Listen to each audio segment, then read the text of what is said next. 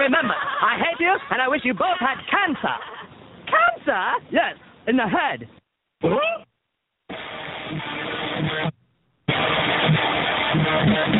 I'm as mad as hell, and I'm not going to take this anymore. Pay no attention to that man behind the curtain. Are you telling me you built a time machine? What if it's a warrior?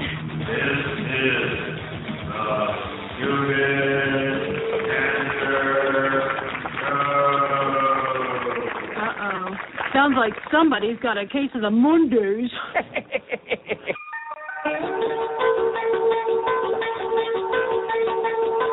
Hello there, children. Hey, kids. People seem to like me because I am polite and I'm rarely late. And now, the host of the Stupid Cancer Show, Annie Goodman and Matthew Sack. Woohoo! Not that there's anything wrong with it. Because he has a lot of chutzpah. All right.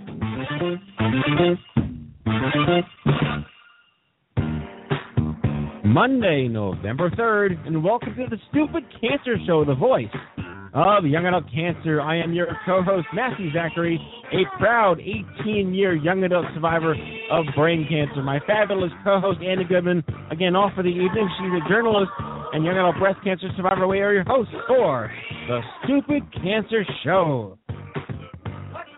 It's not okay that 72,000 young adults are diagnosed with cancer each and every year. So, got cancer, under 40? Sucks, huh? Time to get busy with it, folks, because the Stupid Cancer Show is changing the world, one chemo infusion at a time. Co-founder Kenny Kane also off for the evening at some concert of some sort with music.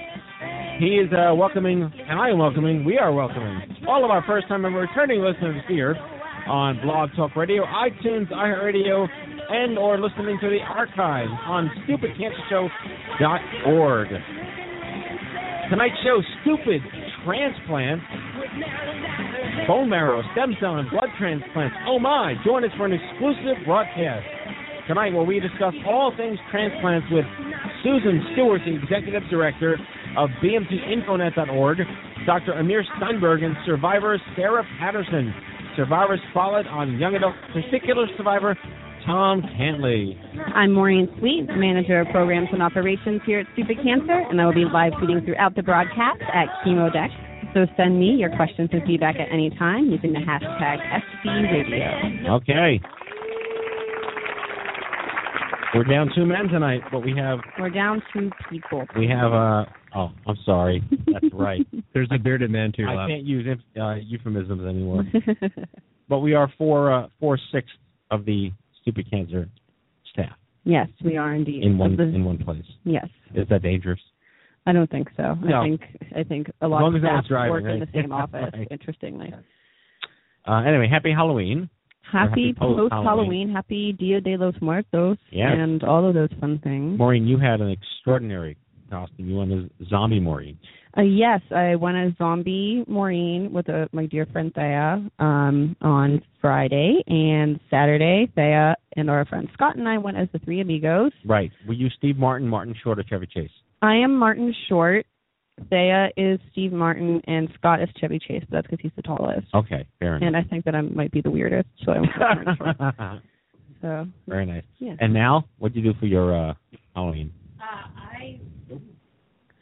Mal's mic was quiet for Halloween, so she's coming right in here. There. Yeah, I ended up going as a French press. Really? Yes. That's a great idea for a costume. I dressed in my best French garb and brought a notepad and press badge with me. It was fun. Very nice. That's really funny. Wow. I love that. I like funny. Well done. Yeah. Melodies Mal. And Sean Shapiro here, our brave new Director of Development. Bonjour. What was your Halloween costume? I was Wilfred from the hit FX show with Elijah Wood. I was a scruffy dog, and that guarantees getting petted every Halloween. So Sean made a lot of friends. A great strategy. Mm-hmm. Well, you saw my kids. My son was Thomas the Train. My daughter was a homemade robot.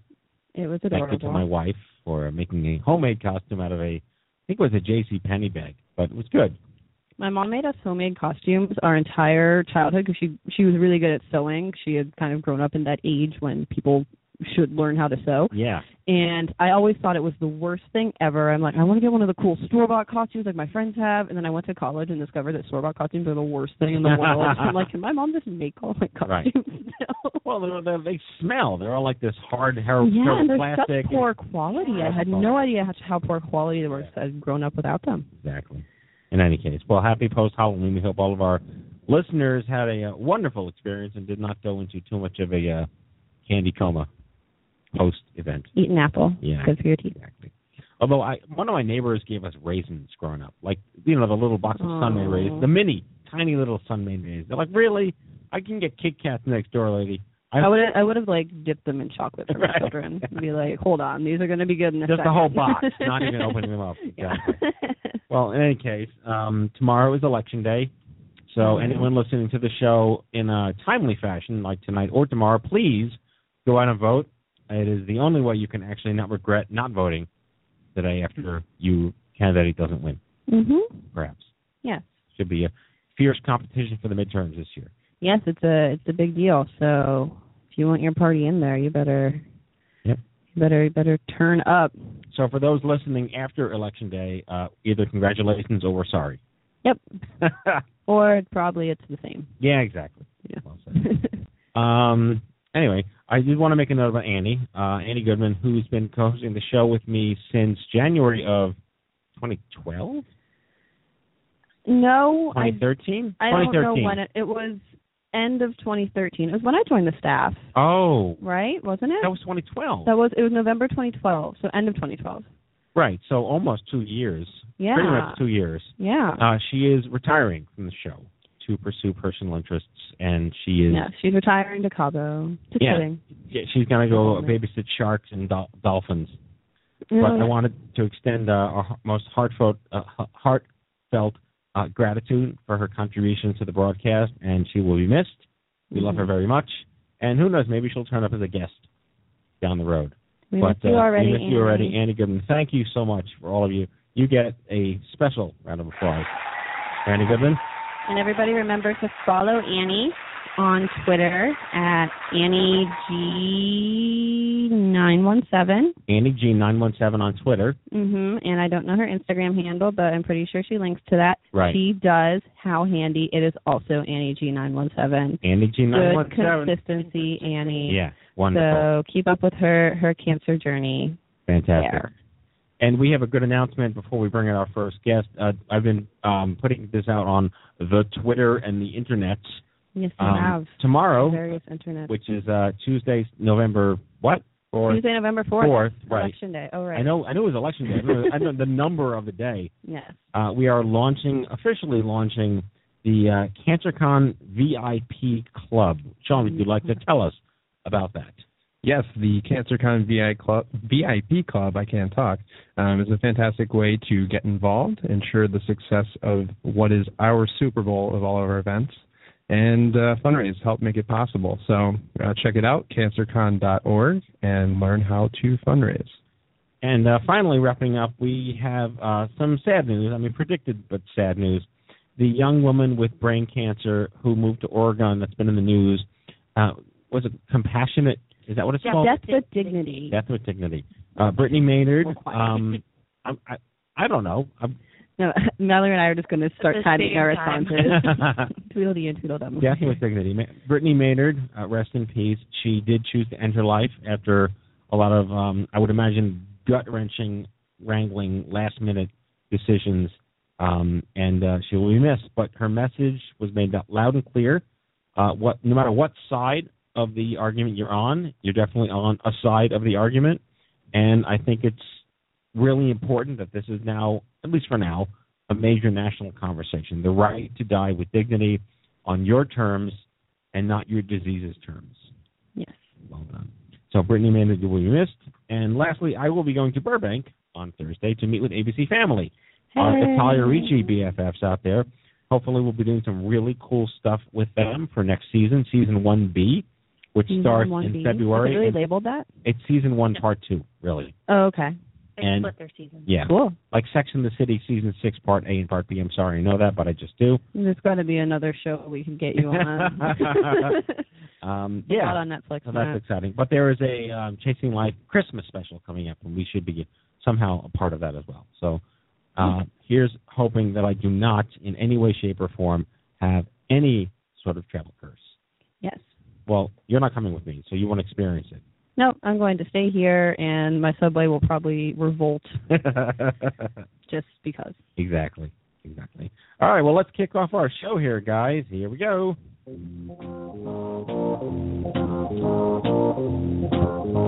Coming up here, Thomas Cantley has traveled all over the world as a visual artist. In 2009, he was diagnosed with stage 3 testicular cancer. He now has completed 2 journeys across 2 countries, pushing a 6-foot inflated testicle as Mr. Ballsy. Yes, you heard that right. Tom has been featured in multiple news outlets and is in the final stages of his documentary and book. Please welcome to the Stupid Cancer Show, the one and only Tom Cantley. Sir. Hey. Welcome to the Crazy Stupid Cancer Show, my friend. I don't think you've ever been on, but I'm sorry about that because you are so deserving of this amazing attention you're getting. This is my first applause I've ever had. Even though it was animated, that's all good. Right. No, there's actually a studio audience here. Yeah, we paid them to yeah, it's great. It's like the Today Show. They come with signs. It's fantastic. Well, Tom, can I call you Tom? Do people call you Tom? Or you yeah, you can call me Tom, Thomas, Mr. Ballsy, whatever you want. I mean, you and I have been connected in one way or another for many, many years now. And, you've kind of seen the birth of the young adult cancer world. I mean, even since 2009 when you kind of entered the club no one wants to belong to, you've been very active and very disruptive, and you've gotten a lot of attention for yourself. I was hoping you could take us back to 2008 and talk us through your life back then and what led you to this diagnosis, symptoms, primary care, and just talk us through your journey. Share your story with us.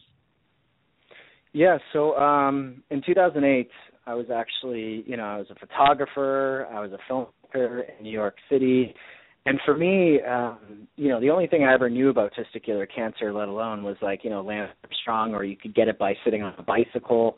I didn't know much about it, so for me, I'm pretty much everything I advocate against. I was that young guy who had the early on signs where, I had lower abdominal pain, lower back pain, and I had a little bit discomfort. And for me, I had an abnormality in my testicle. There wasn't an actual lump. It was and for me, being a guy, I was kind of like, oh, you know what, go away. And in doing so, it never did. It started to grow, and it started to come in and out. And then by the time in 2009, this was like late 2008, 2009, I ended up getting diagnosed. It ended up, actually, I was talking to a friend of mine who's an ER doctor in NYC, and she said that there's a high ratio of young guys who are actually diagnosed are usually diagnosed in the ER. And that's what it kind of took to me, was I ended up having to go until I couldn't handle the pain anymore. I couldn't even put on pants because my testicle actually swelled up to the size of a small orange, and I was admitted into NYU Hospital. Wow. So just a small orange? Really? Just like it was like a large clementine. Okay. So a little bigger than like a lime, but not quite a nectarine. Yeah, not quite a nectarine. You really should just have a scale. We need to look at the fruit scale of testicularitis, whatever it's called. It's like a plum tomato. Right. No, it's a fruit. So I'm happy with pleurat. We'll stick with it. In any case, so what was your and testicular cancer is the number one disease in men in their late 20s and early 30s. I think even up to like 45, it's the number one cancer in men. So you were actually part of a club that did exist at that point. So you're at NYU, and tell us what happens next. Did you have an orchiectomy? Did you have chemotherapy? Yeah, I had the orchiectomy. For me, they said, okay, it vastly spread to your lymphatic area and your abdominals, and they said that I was stage 3 borderline, stage 3A, and that they said that it's vastly progressed into my lymph nodes. So for me, they said, because I grew up. I'm originally Canadian, but I grew up in the United States. They said to me, they go, all right, Thomas, it's actually progressed. What we need to do is you have the option right now. You can either go back to Canada for your continuing treatment, or you can stay here in the U.S. And they said, all right, this is how much it's going to be. And I said, all right, Canada, here I come. So again, by the way, we do not hold it against you for being Canadian. I like that you offer Thank that you. disclaimer, Matt. Yeah. We might not be accepting, but we are. We promise.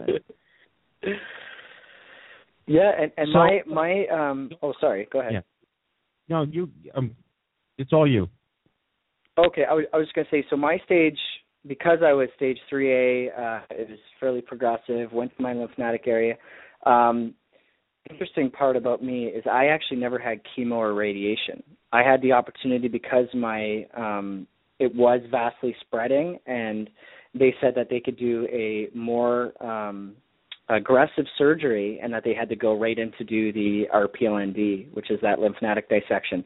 So I had quite a few lymph nodes that were, being affected. And for me, what I wanted to do is I was going, okay, what are my options? Do I have to have chemo? My doctor said, well, we could do follow-up. We could do a surveillance with you afterwards. But right now, if we were to go in for surgery, because I said to him, I said, if you give me chemo, it's going to compromise my immune system. I'm not going to be as strong. And he said, all it would do with the chemotherapy for my kind of stage and prognosis would be it would eliminate a little bit less of aggressiveness of the surgery. And I said, what are my options? And he basically said, well, it's up to you. And I said, you know what, I'm going to try and, if you don't get it all, see if you can give me a cycle of chemo afterwards, do whatever. But right now I want to kind of go in clean. And for me now, I'm 5 years out, and I had the lymphatic dissection, and I ended up having, they put me on surveillance program, so it was every month I had to have blood work and do my CT scan and stuff like that, make sure that they'd never had any reoccurrence so that they didn't leave anything. I had a slight nodule on my lung, and they just had to surveil that quite heavily. And then after that, here I am. Did it terrify you to not have chemotherapy? It did. I was very nervous because, when you find out, you first have cancer, as you know, you have to listen to your doctors. They suggest, kind of going, okay, let's do a cycle of chemo, let's do this, or let's do radiation.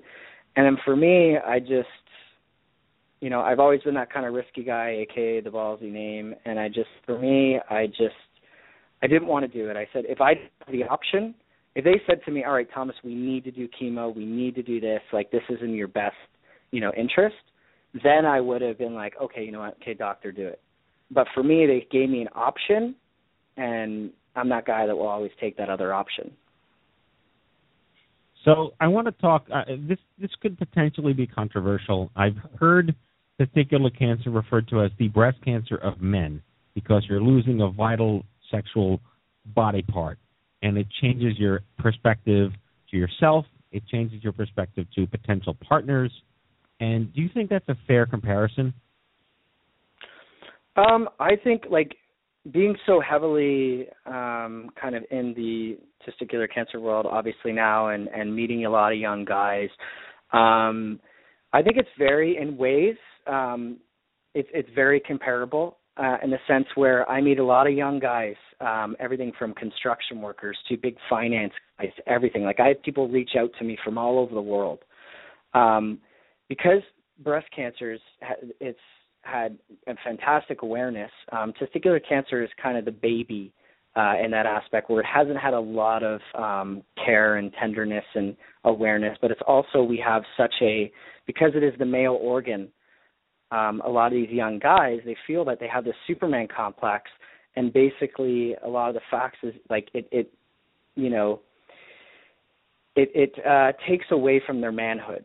So a lot of the young guys have a hard time coming to terms or talking about it. I've talked to guys from all across the country, everyone, even military guys, and they go, hey, Thomas, I love what you're doing, but, this family member doesn't know about this. What is about this? A lot of the common questions that I get are usually around, the sexual areas of if I'm meeting a girl or I'm doing this, how do I, it's a lot of the recovery process what the guys are really nervous about. Oh, well, you're very open. We're going to get to your PR campaign with this, pushing this ball across the country. But let's talk about that if you're comfortable. How do you talk to people that you date about this situation? How does one disclose that? At what point? And obviously this could be different for everybody, but if you'd be willing to share, I'd love to hear what you found worked for you.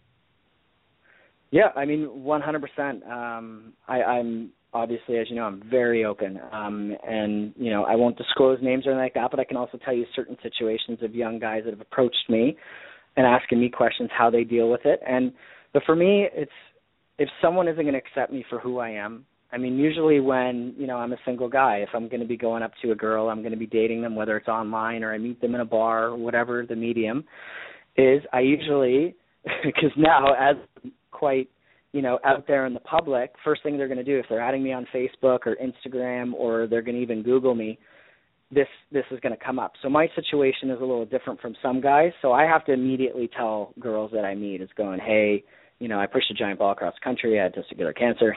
This, and so for me, I have to be very open. And if a girl doesn't take me in for who I am and what I've been through, that's a huge issue. I mean, I've had girlfriends break up with me because they said, Thomas, this ballsy stuff's a lot, but you need to choose.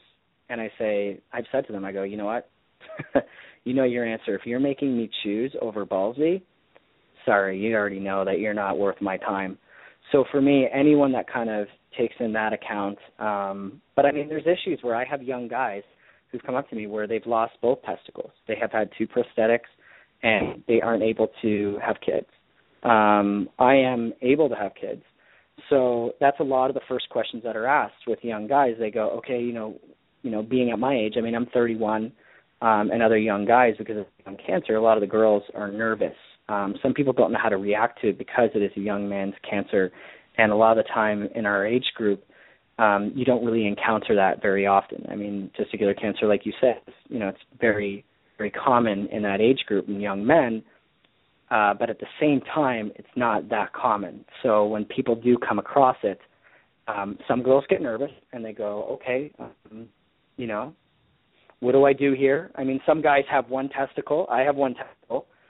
And some guys have 2. Some guys even they're so nervous. They're like, okay, you know what? I'm so insecure. I need to have this other testicle just in there. And I go, why? Why do you need that? Well, what makes you want to have that? Is that your own insecurity? Is it because you're worried about, a significant other? So there are different aspects, and I'm very open about talking about it, and I've come across a lot of it because it is in that genital area. Men get very nervous. But for me, I'm a little bit of a freak in nature. Like, my balls are everywhere, So let's actually talk about that. Fertility clearly is one of the most relevant hot-button issues that make young adult cancer different than cancer at any other age, no matter who you are. And, I mean, I had brain cancer 19 years ago, and I was able to sperm bank because I was treated in pediatrics. Do you feel at this point now that when young guys are diagnosed with testicular cancer, the doctors that they see are aware of fertility rights and encourage them to bank sperm in the event they need to have a double orchiectomy? Every doctor's different, every prognosis and whatnot. I mean, I think, a lot of the doctors are educated and they know, obviously, what these young guys should be doing. But the one thing the problem is and the issues is that the young guys themselves need to be educated. They need to know, because the one thing is, when it comes down to it all, is I always tell a lot of these young guys is, hey, you know what, don't, get second opinions. Because the one thing, when you're getting diagnosed, because it's very common, especially in testicular cancer, it's very common to be misdiagnosed. And in doing so, I wish, I had another opinion in the beginning, but when you hear that first diagnosis of, okay, you have cancer, this is what we need to do, you immediately kind of react, and you do whatever they say. And the thing is it's also good to do what I found, is kind of like you can't rely on the internet. You know what I mean? There's so many unreliable resources, but there are good resources out there, and it's good to educate yourself. Be connected with amazing organizations like yours and other ones. Like, you know, I connected actually with Immerman Angels in the very beginning. I met Johnny Immerman, and he was, you know, when you have these mentorships and these amazing survivors out there that you can kind of connect to, they've been through it, you know, they can advise you in certain ways. I mean, they're not medical professionals in those areas, but at least they can go, you know what, I wish I had this, or I had this option. I mean, my doctor immediately said to me, he goes, all right, Thomas, you're not going to be going through chemo. We're going to have this invasive surgery, but we're going to bank your sperm just in case. So the hard thing, too, is just kind of every doctor is different. Like, I don't know, you know, what these other guys' doctors are like or yours. Like, I don't know if it was suggested to you to, you know, bank your sperm in the beginning or it was just automatic. But for me, they gave me an option. And then, you know, my doctor said, you know, it's a really good idea that you do it just in case we have to do chemo afterwards. Well, let's get to the highlight of your personality and everything you represent now. What possessed you to push a 6-foot inflated ball across the country? Obviously, it makes sense. We understand this is great awareness, but where did that idea originally come from? I mean, as you know me for quite a few years. It started from I wanted to kind of out there. Testicular cancer is, you know, there. I mean, there's amazing organizations and people doing really amazing things. And for me, I wasn't with an organization. I was friends with all of them, and I was an advocate. And for me, I wanted to have a hook. I wanted to have kind of something different because I've been documenting this and working on a documentary since this all started. So I have 5 years of collective footage. But what I wanted to do is I wanted to draw attention because I realized in especially the testicular cancer world, the attention, there's not much in it. And I wanted to kind of use an idea and psychology, you know, bring kind of a in a different way. So the thing is what I did when I pushed this ball across the country, my first one in Canada, it allowed an idea to bring people to me. It wasn't anything forced. So my whole goal when I went across both countries, I did it all, also, I don't know if you knew this, but I did it all through the kindness of people. So how I slept, where I slept, how I transported, and where, you know, how we ate, everything was reliant on people. And that was the thing. I wanted to kind of bring that allowance in and going, you know what, I'm not looking for money, but what we're doing is we're looking for help. We're looking to connect with you. And it was an amazing social experiment that just kind of blew up. People just were willing to help. I mean, in the beginning it was a struggle in both countries. And then once it kind of took form, people were like just calling into the next state, on media, trying to get us a place to stay. And it was just a great social experiment just to see how people can come together and really help you out. I mean, we made it. I mean, it took us over a month and a half to get across the United States. And we had vans donated. We had Witch, sandwich company based out of Dallas, come on board and met the CEO, and he sponsored our food for the rest of the trip. Cancer survivors bringing us in, cooking us like meals. We lost crew members because they couldn't handle the reliance on that, and then we gained a couple that were survivors that I met along the way. One guy who we met in San Francisco, he never met another testicular cancer survivor before, and I convinced him to, continue the duration of the trip. That's mind-boggling to me that you could still go completely isolated, unaware that there are other young adults, not only with your cancer, but with any cancer, that you would really believe that you're the only one walking the earth with your condition. And that's what really upsets me, that happened to that young man. We have a few minutes, maybe a minute or two left, but I did want to get to that, you know, by the end of your journey, the ball was covered in messages and, the kindness of strangers and all the messages you were putting out there. What was your takeaway? I mean, well, first of all, where did you land? What was the final finish line for you? And then what did you do with the ball? We landed in New York City, so we started in Santa Monica. We went to, we ended up in Columbus Circle in New York City where, New York is where I reside. And, right now the ball is in hopes. I mean, we have actually a couple different talks of our next 4 countries that we're going to be pushing the ball in. But right now, I kind of want to have the ball transported around to different places, different cancer societies that want to have it for a little bit, because, like you brought up, the signatures.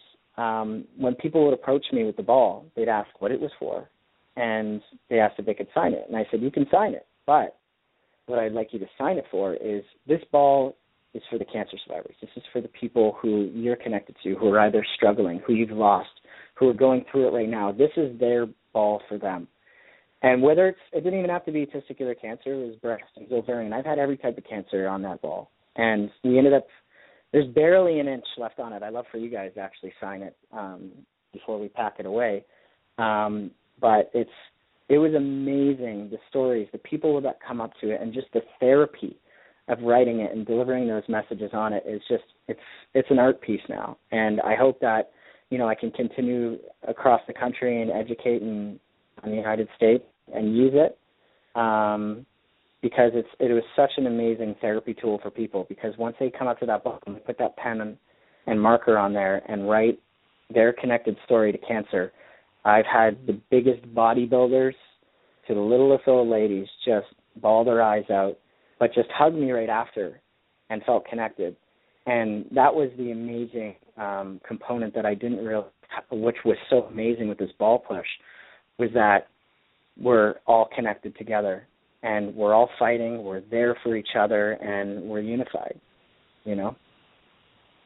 Okay, Thomas Canley is a 5-year survivor of stage 3 testicular cancer. You can visit his project at MrBallsy.com or follow him on Twitter at WeAreBallsy.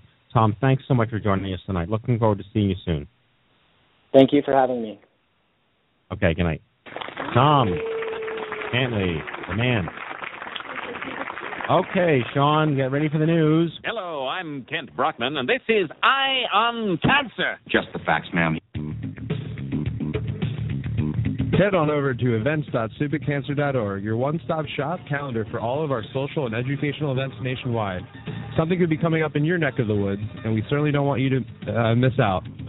And we have Stupid Cancer events coming up in Maureen, Denver, Anchorage, and Philadelphia. Plus, we just wrapped some up in Kansas City and Houston. Kansas City. And if you would like to host your own meetup, go to stupidcancer.org/meetup and learn how.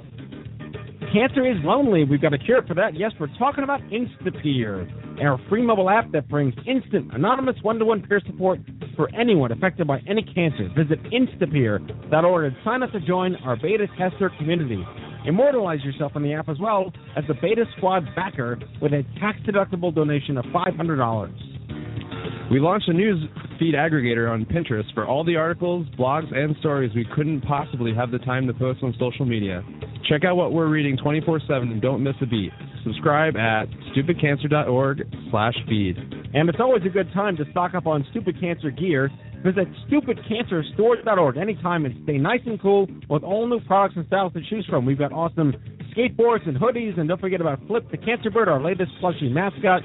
StupidCancerStore.org. Be proud, wear Stupid Cancer, and that is your Stupid Cancer News. Okay, we got a great segment here coming up. If I can get these papers together. All right, we got Susan Stewart is a 25-year survivor of bone marrow transplant for acute myelogenous leukemia and founder of the BMT InfoNet. She's married and the mother of a 21-year-old son, conceived with a little help after some high-dose chemotherapy and a transplant. Dr. Amir Steinberg is a hematologist-oncologist focusing on hematologic malignancies, including lymphoma and leukemia and bone marrow transplantation at Mount Sinai Hospital in New York City. He was inspired to go into the field of oncology after being diagnosed with Hodgkin's lymphoma himself as a senior in high school in Houston, Texas. And finally, rounding it out, Sarah Patterson is a 16-year survivor of acute myelogenous leukemia and advocate for cancer survivors. She is a mother of 2 rambunctious young boys, and together with her husband runs an award-winning public affairs consulting practice based in Austin, Texas. Please welcome to the Stupid Cancer Show, Susan Stewart, Amir Steinberg, and Sarah Patterson. It's a mouthful. Welcome, folks. Thank you. Thank you. Thank you for having us. Oh, it's my pleasure. And I was looking at our calendar over the last 7 years. We've never done a show on transplants. And it took, 326 episodes. So I guess you're welcome at this point. No, I'm just kidding. It's our pleasure to be here. No, we're really, really excited to get into this and get to the heart of the matter, because this is significant technology and science that has proven incredibly valuable and saved so many lives. But I just think there's people don't know enough about it, and I was hoping we could just start the conversation with Susan. You are the founder of the BMC Infonet, and you are yourself a 25-year survivor. Congratulations to all three survivors on our panel tonight. Can you just tell us basically what is a transplant? There's many different kinds. That's right. Well, in the old days, there were bone marrow transplants. That was the initial technology. And what that involved was collecting blood-forming stem cells from the bone marrow and transplanting them into a person who had some sort of life-threatening illness, usually a blood disorder like leukemia or lymphoma or aplastic anemia or myelodysplasia, with the idea of wiping out that person's disease and immune system with high-dose chemotherapy, transplanting those blood-forming stem cells into that patient, letting those stem cells produce healthy blood cells, and hopefully curing the patient. Since then, there's been lots of changes in the field. You can now collect blood-forming stem cells from the bloodstream, and those are called peripheral blood stem cell transplants, and are really the most common kind of transplant being done for adults these days. And you can even collect blood-forming stem cells from the umbilical cord or placenta of a newborn child and transplant them into patients, and those are called cord blood transplants. So there's lots of different kinds. Sometimes you can be transplanted with your own stem cells that were collected previously prior to high-dose chemotherapy, and other times you get transplanted with cells donated by another healthy donor. So is it very similar to, you have to be matched with somebody, and it's kind of like a Be the Match program, or is it more complicated than that? You do need to be matched, and a lot of times people are confused. They think that they need to have the same blood type as the donor in order for that transplant to be successful. But as Dr. Steinberg can explain in more detail, it's actually antigens or markers on the white blood cells that determine whether or not you're a match. Your white blood cell markers are inherited from your parents, so a sibling is more likely to have the same markers on those white blood cells than anybody else. Those are called human leukocyte antigens. But if you don't have a sibling that has the same HLA type or human leukocyte antigen type, then you can search a registry like Be the Match and try to find an unrelated person who has those same antigens and hopefully have a successful transplant with them. Well, that is a great segue to Dr. Steinberg.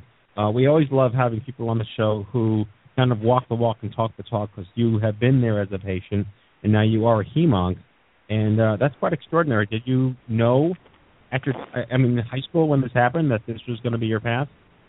Well, I didn't know quite what I wanted to be. There's a lot of things I wanted to be, but, certainly having been diagnosed with lymphoma and getting treated at MD Anderson, where I grew up in Houston, kind of inspired me to go into the field. And Dr. Hagemeister, who was my doctor, I kind of wanted to, say, model my career after him. He's as a researcher, as a clinician, and just as a guy with a good rapport with patients. And I see in your bio here, you obviously tell your story to a lot of the patients who have what you had, correct? And what kind of response do you get when patients find out that you yourself are a survivor? Well, so as Thomas had brought up regarding his testicular cancer, when he meets, for example, women or other people, and kind of, nowadays on the Internet you can find out everything. So pretty much oftentimes nowadays I have to be pretty upfront with my patients and let them know. They probably are, a lot of them already know. They do the research on the net, who their doctor's going to be. So I'm pretty open about it, and I feel comfortable with it. I think it's good for patients to know what I've been through, and that hey, they can get through that as well. So let's segue to Sarah here, 16-year survivor of AML. Dare I ask if your two rambunctious young boys are twins? No, they are not. Okay. They're actually both adopted, and they're both different parents. So. Okay. Well, that makes your story very interesting. Why don't you start from the beginning? Well, I was diagnosed when I was 15 years old. I presented with a very sore throat, and they put me on antibiotics, sent me home, just figured I was a tired teenager. And I came back about 2 weeks later with severe bruising, fatigue, bleeding issues, and that's when they tested my blood, and I was diagnosed with acute myelogenous leukemia. And I assume back then you had lost your hair while a high school student. Yes, I went through treatment in Indianapolis. I went through 3 rounds of pretty intense chemotherapy. The last one resulted in a bone marrow transplant from my brother. He happened to be a perfect match on those antigens that they were speaking of before. So, and that was 16 years ago. It'll actually be 17 in July. So there's a running joke, and I don't know if this is actually funny or not, but that technically you could now get away with murder because they'll blame your brother. Yes, exactly. And I taunt him with that quite often. Oh, good. Not only spill your blood, though. Don't drop any of your hairs. No, don't drop your hair, just your blood. Right? Feed all over the crime scene. And my husband and I were actually very relieved that we didn't have to get a blood test done when we got married. So. Yeah, that would have been interesting back then, exactly. that speaks to such a the incredible nature of what transplants can do for you. You literally have the DNA of another human being in your body, and it allows you to regenerate yourself, almost rebooting yourself from scratch. Can we talk about some of the, obviously, we like to joke that when the doctor says you're cured, go home, that's not the end of the story. Clearly, this is not something that's just like go home and live your life. I would imagine there are complications with this, and it impedes your lifestyle. Why don't we go back to Susan, how BMC InfoNet connects people around those issues? Well, there are possible complications, and nobody gets them all, but everybody gets something or other that they have to deal with, either for a short period of time or a long period of time. So starting with the effects of high-dose chemotherapy, obviously infertility is an issue that affects males and females alike, although not everyone becomes infertile after the high-dose chemotherapy, but that's an issue people that have to deal with long-term. There can be some sexual dysfunction issues for a short period of time or a longer period of time with which people need help dealing. If you're getting transplanted with cells from a donor, be it related or unrelated, there's a side effect called graft versus host disease, or GVHD, which is a situation where the donor cells have been in another person's body, and they've been trained for years to recognize what belongs in that person's body and what doesn't belong. And when something that doesn't belong in that person's body comes across their path, they're trained to attack it and destroy it. Well, when you put those cells into the patient's body, sometimes those cells look around the patient's body and say, hey, these organs or these tissues are not something that's familiar to me, so I'm going to unleash an immune system attack on them.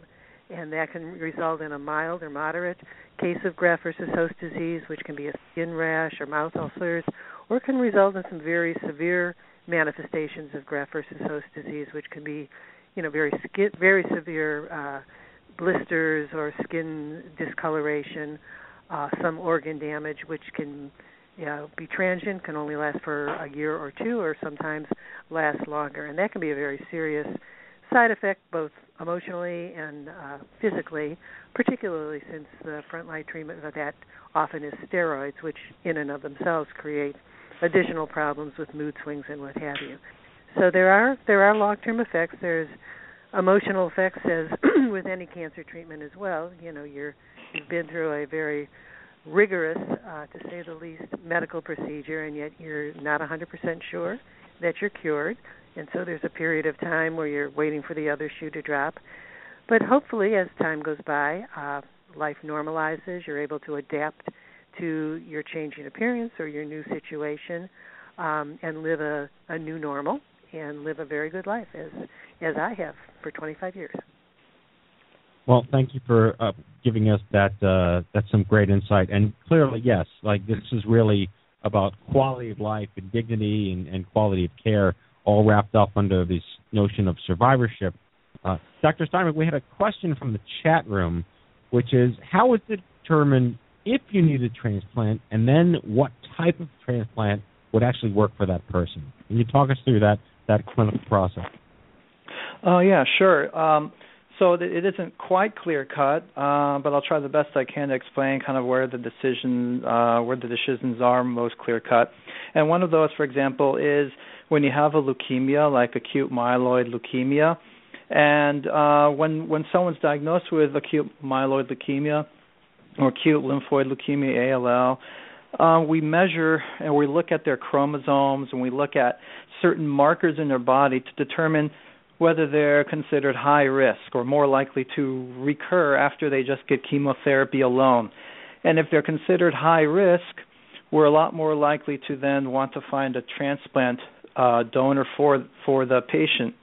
And the type of transplant we want to find for those patients who have acute lymphoid leukemia or myeloid leukemia is from another person. Susan mentioned, for example, using one's own stem cells and versus another person's stem cells, and we would want to use another person's because you want to introduce a new immune system to attack that leukemia because it's going to recognize that leukemia as, hey, that's foreign, that's bad, I've never seen this before, and so it's going to attack it. And oftentimes we'll also do transplants, allogeneic transplants from another person's cells in patients who have leukemia that doesn't respond initially to chemotherapy. And then on the flip side, lymphomas, we oftentimes tend to use stem cells from the patients. And the way that works is that we just really want to give super high doses of chemotherapy to wipe out the lymphoma, either if it didn't respond to chemotherapy initially, or again, if we consider them high-risk leukemias.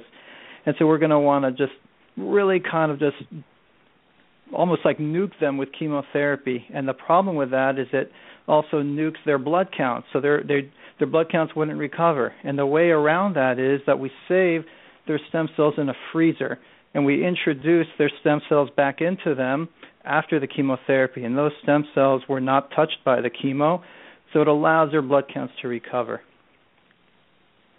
So just for clarification, like the Webster Dictionary, is there a specific difference between stem cell transplant and bone marrow transplant, or is it all under one umbrella of transplants? Yeah, so colloquially we use the word bone marrow transplant. That's what I think we're most familiar with.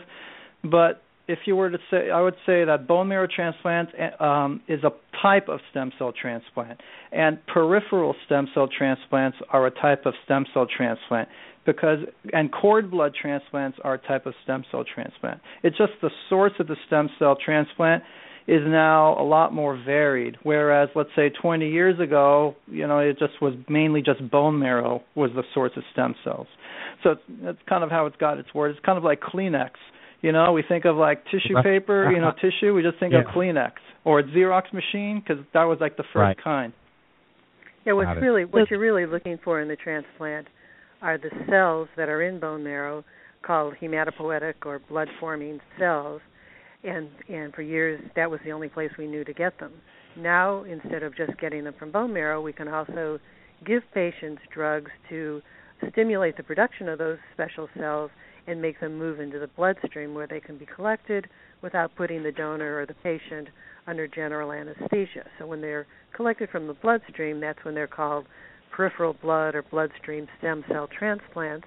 And those same kind of cells are found, as I said before, in the umbilical cord and placenta of newborn babies. So you can you can get them from that source as well and transplant them. But they're all blood-forming stem cells. It's just a matter of where you happen to get those stem cells from.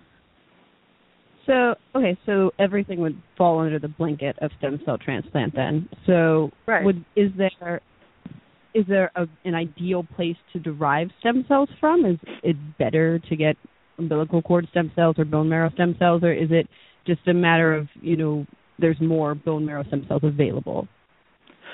Well, that's a great question, and it's still being debated right now in the bone marrow transplant or stem cell transplant field. And just in general, the advantage of using peripheral blood or stem cells from the bloodstream is that it's, first of all, you got more donors. More people are willing to donate stem cells from their blood rather than going through a procedure to harvest or extract their stem cells from their hip bones. Basically, it's an operative procedure, and so it's easier to get. And also, the side effects, their blood counts recover more quickly. After they get their chemotherapy and then their stem cells infused, their blood counts recover more quickly. But they've got a higher side effect, a higher risk of getting more graft versus host disease if you get their stem cells from the peripheral blood. Whereas with the bone marrow, they have less chance in general of getting graft versus host disease, but maybe their blood counts might take a little bit slower to recover. And then cord blood, we really can get, cord blood is really advantageous in that we can use cord blood for patients who we can't find an ideal perfect match for in their bone marrow because that cord blood is more immature. But the problem with more immature stem cells in the cord blood is it takes longer for those stem cells to mature in your body. And so that can allow the cancer to grow more quickly. It basically, you're allowing it to brew because the immune system's not yet fully formed within your body once you receive the cord blood. But this is all fascinating science. We've gone through this incredible research over the last couple of years to know this now. So has all of this yielded better transplants, and are more people surviving transplants and going on to live, better lives resultantly? Absolutely. We just recently produced a video called The History of Transplantation, which I worked on for several months, and it was fascinating what happened back in the 1950s and early 1960s in the field of transplant. I interviewed people who were survivors, but only a handful of survivors from that period of time, because the majority of patients who underwent the treatment, didn't last more than 3 months at best, if they lasted that long at all. Today, there's 20,000 transplants done in the United States alone, and there's very good survival rates, particularly among younger people. So the transplant mortality has dropped. The risks associated are still substantial, but they are certainly much less than they have been in the past. And there's a lot of emphasis now, not just on getting you through the transplant and getting you out the door. We used to joke as patients that, we got our 1 year, 2 year, and 3 year, do you have a pulse call from the transplant center? Well, it's now right. More than that. There's now a lot of focus on what is your quality of life after transplant, what are your issues, what do we need to help you deal with. So in many ways, the field has vastly improved and is really offering the opportunity for a second chance at life to a whole lot more people. So let's get back to Sarah. I know you've been waiting very patiently here. So how are you doing now 16 years later? And if I might ask, the adoption of your children, was that related to your treatments? Yes. My children were adopted because because of the bone marrow transplant, I have ovarian failure. And so, but overall I'm doing pretty well. I've had that side effect. I have a little bit of scarring on my lungs, but other than that, I'm very blessed. I have not had to deal with chronic graft versus host disease. I did have a little bit of acute graft versus host disease, which is graft versus host in the first 100 days after your transplant. But I was told at the time that that's actually desired because then the bone marrow would also see any remaining leukemia cells as foreign. But I am doing well. I'm chasing after my kids and running a business and living life. But that speaks to the young adult issues we talk about, and all of you were diagnosed as young adults. And I was diagnosed 19 years ago. Sue, you beat me a little bit by 25 years, and Amir, I'm not sure how old you are, but we all are aware of the brutalities of the 80s and 90s with care. I wasn't expecting to be told to preserve my fertility. I just happened to be lucky because I was in pediatrics when I was diagnosed. But is that now something that has become a standard of care? Do young adults do patients in their fertile years who have to go through a transplant, are they made aware of their reproductive rights? Dr. Steinberg, is that something that you think is spread around through the hem-onc world? I do think it's gotten better, but there's still going to be situations where it's not in the forefront of medical professionals who see patients to think, I should ask them, whether they want to do sperm banking or be referred to a reproductive specialist. But it is definitely getting better. As Susan was mentioning, we're getting more and more awareness just on long-term repercussions. But unfortunately, sometimes with the cancers that you need transplants for, you got to get treated right away, whether for lymphoma or leukemia. And so sometimes we don't necessarily, have an opportunity to refer someone for fertility counseling. They just got to start chemotherapy, as soon as get in the hospital and start the drip. We did a show a couple of weeks ago about the latest, almost like sci-fi technology in ovary tissue preservation. Mm-hmm. They can harvest tissue before anything happens and just freeze it forever, and then later on, incubate it, have it grow the follicles, and then use the embryos after you're done. So there isn't even any need to, because imagine, I'm sure you're aware of this, going on the hormones to produce the follicles in advance while you're having cancer of a stem cell transplant. Probably not the best medical thing to do, although I'm sure lots of young women are doing that. Well, I don't know if a lot of young people are doing it because, as you said, it's not always the wisest decision to make. But I think it's really important for young people to not take no for an answer, even when you're in the throes of a cancer diagnosis and making, huge treatment decisions. It's important to keep in mind that there is a life ahead of you and to try to take steps to preserve whatever quality of life you can at the moment that you have the opportunity. And I think, all too often, unfortunately, I think particularly very young people in their teens are a little embarrassed to raise the issue or talk about it, and so it doesn't get dealt with appropriately at that point.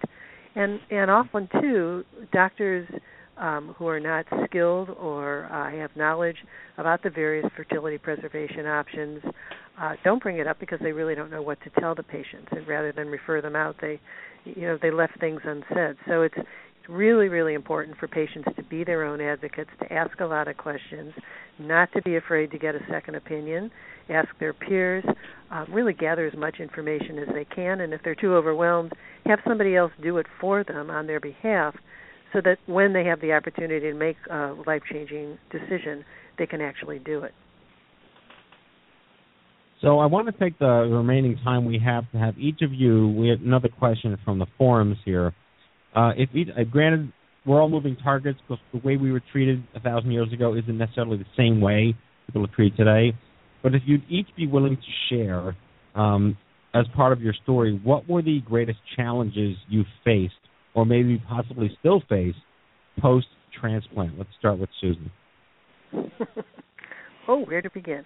I think for me, the physical challenges were there, but I think for me, the psychological challenges were pretty significant in the first few years after transplant. It was almost akin to something like post-traumatic stress syndrome. You could be driving down the highway and you'd, see a light post which would, create a flashback of some memory from the hospital, and you get very upset, or you'd go into some place and smell food that smelled like hospital food, and that would trigger a flashback.